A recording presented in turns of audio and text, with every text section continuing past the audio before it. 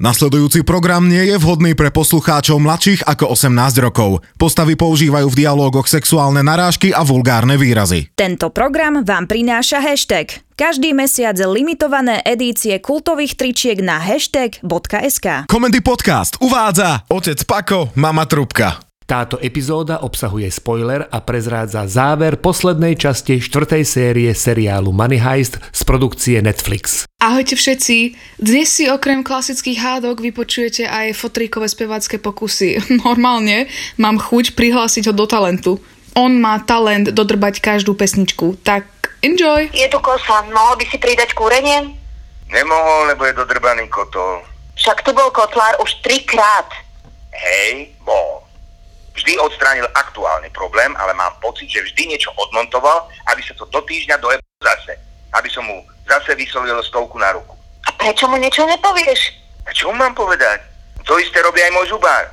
Jeden zub opraví a druhý mi navrta, aby som do 2 týždňov musel prísť zase. Kotlári a zubári sú jedna banda. Lebo si necháš skákať po hlave. Mňa zjebať za hociakú hovadinu, to si nemá nikdy problém. Ale cudzieho človeka, ktorému ty ešte platíš, tak to nie. Ešte mu urobíš kávičku a usmívaš sa na neho ako chuj. To je ináč kšeft toto. Keby som vedel, tak sa vyučím za kotlára. A už by sme mali našetrené na byt. Viktor, ale to takto nejde. Prečo mu furt platíš? Však to treba riešiť ako reklamáciu. Dobre, tak najbližšie, keď príde, tak to s ním vybav ty. Je to fešák. Čo tým akože chceš naznačiť? No, že by si to mohla vyskúšať na ostro, keď si sa už rozbehla s vibrátorom. Tak toto bolo hnusné. A okrem iného si tým porušil pravidlo 12. Pravidlo 12. Ex-manželia sa budú snažiť vyhnúť sa zbytočným hádkam a ak už bude hádka nevyhnutná, tak sa v nich zakazuje nazývať druhú stranu vulgárnymi výrazmi, a to najmä kurva a všetkými nadávkami, v ktorých spomenuté výrazy tvoria koreň slova.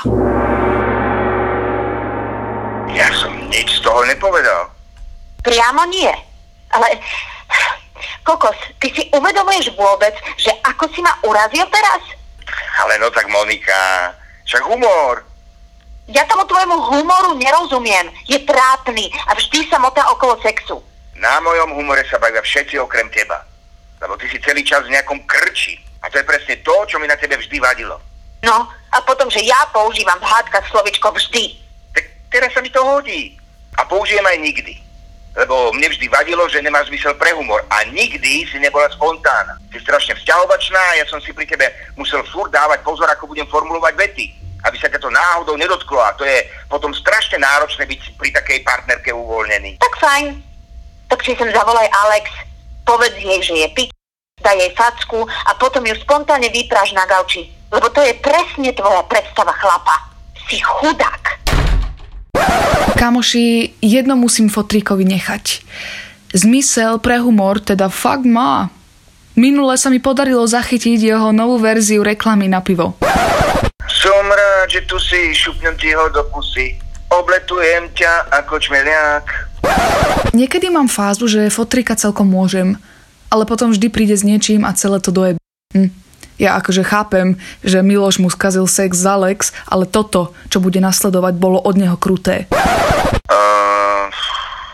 Koľko má Miloš rokov? Asi 4. A koľko sa tak v priemere dožívajú škrečkovia? 2-3 roky? Ako je možné, že Miloš ešte žije a vôbec sa netvári, že by umieral? Ja neviem, ako sa tvári škrečo, keď umiera, takže ti neviem odpovedať. Bože, asi tak ako každé zviera, ktoré umiera. Nehýbe sa, nechce jesť, je dýchavičný. Miloš síce smrdí, ako keby zdochol už pred rokom, ale na to, že mal byť už dávno v škrečkovskom nebi, je až moc čulý. A čo ti to zrazu tak vadí?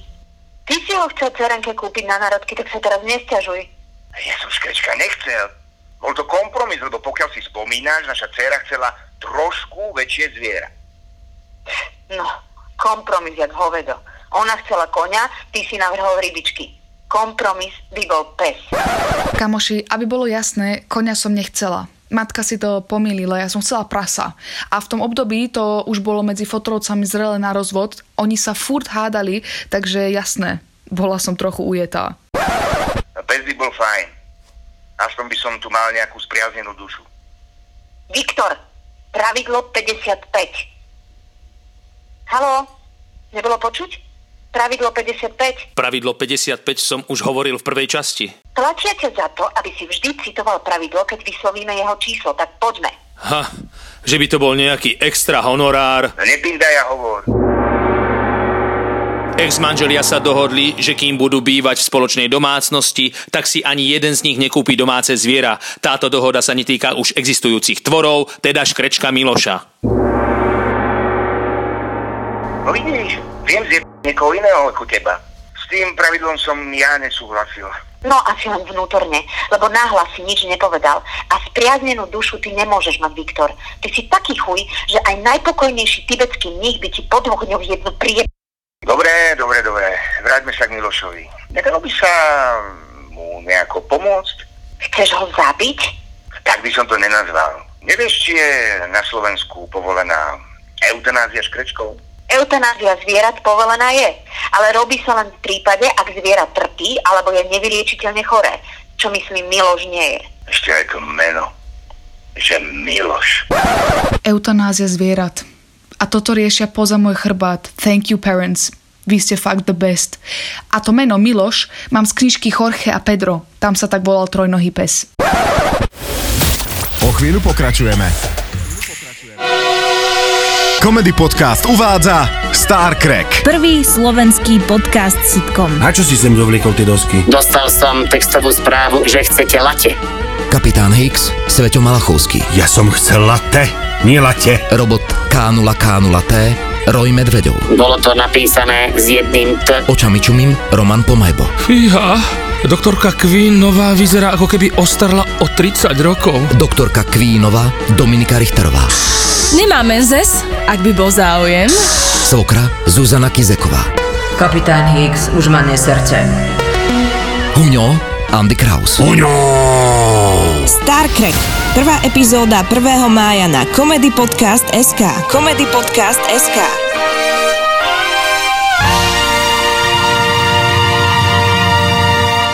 Mohol by si už sklapnúť? Toto je môj čas pre telkou, tak mi z neho neuberaj. Chcem si dopozerať seriál. A čo kúkáš? Money Heist. O čom to je? Pozerám poslednú časť 4. série. Tak nechci odo mňa, aby som ti teraz vyrozprávala celý predchádzajúci dej. Môžem to kúkať s tebou? Nie. Pravidlo 17.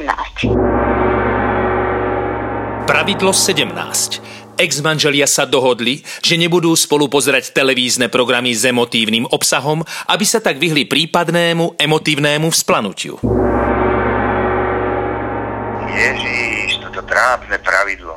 Je tam len kvôli tebe. Ja napríklad nemám problém, ak so mnou pozeráš futbal. A to je teda niekedy riadne emotívne. Ja sa poznám. Ty ma poznáš. Keď som dojatá, tak strácam hlavu. A mohla by som v takom prípade urobiť nejakú hlúposť. Ako napríklad?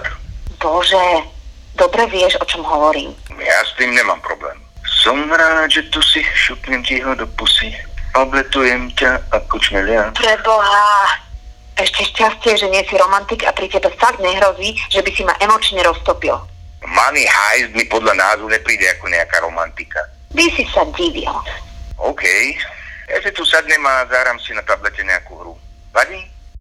Nie. Jaj, to je ten seriál, kde majú všetci mená podľa hlavných mien. No, tak to som videl. Tá tehotná policajtka na konci dostane profesora. Ty si taký debil, Viktor. Jedna druhej riekla, keď koláče piekla, požičaj mi lopatu, nech ti jednu jebe. Kamoši, that's it for today. Ďakujem vám za pozornosť, I'll talk to you later. A dovtedy, enjoy. Účinkovali Linda Amy Janeková, Viktor Marian Miezga, Monika Zuzana Porubiaková, Alex Dominika Richterová, hlas Roman Pomajbo. Ďalšie epizódy, ako aj veľa ďalších zábavných podcastov nájdete na comedypodcast.sk. Tento program vám priniesol hashtag. Každý mesiac limitované edície kultových tričiek na hashtag.sk.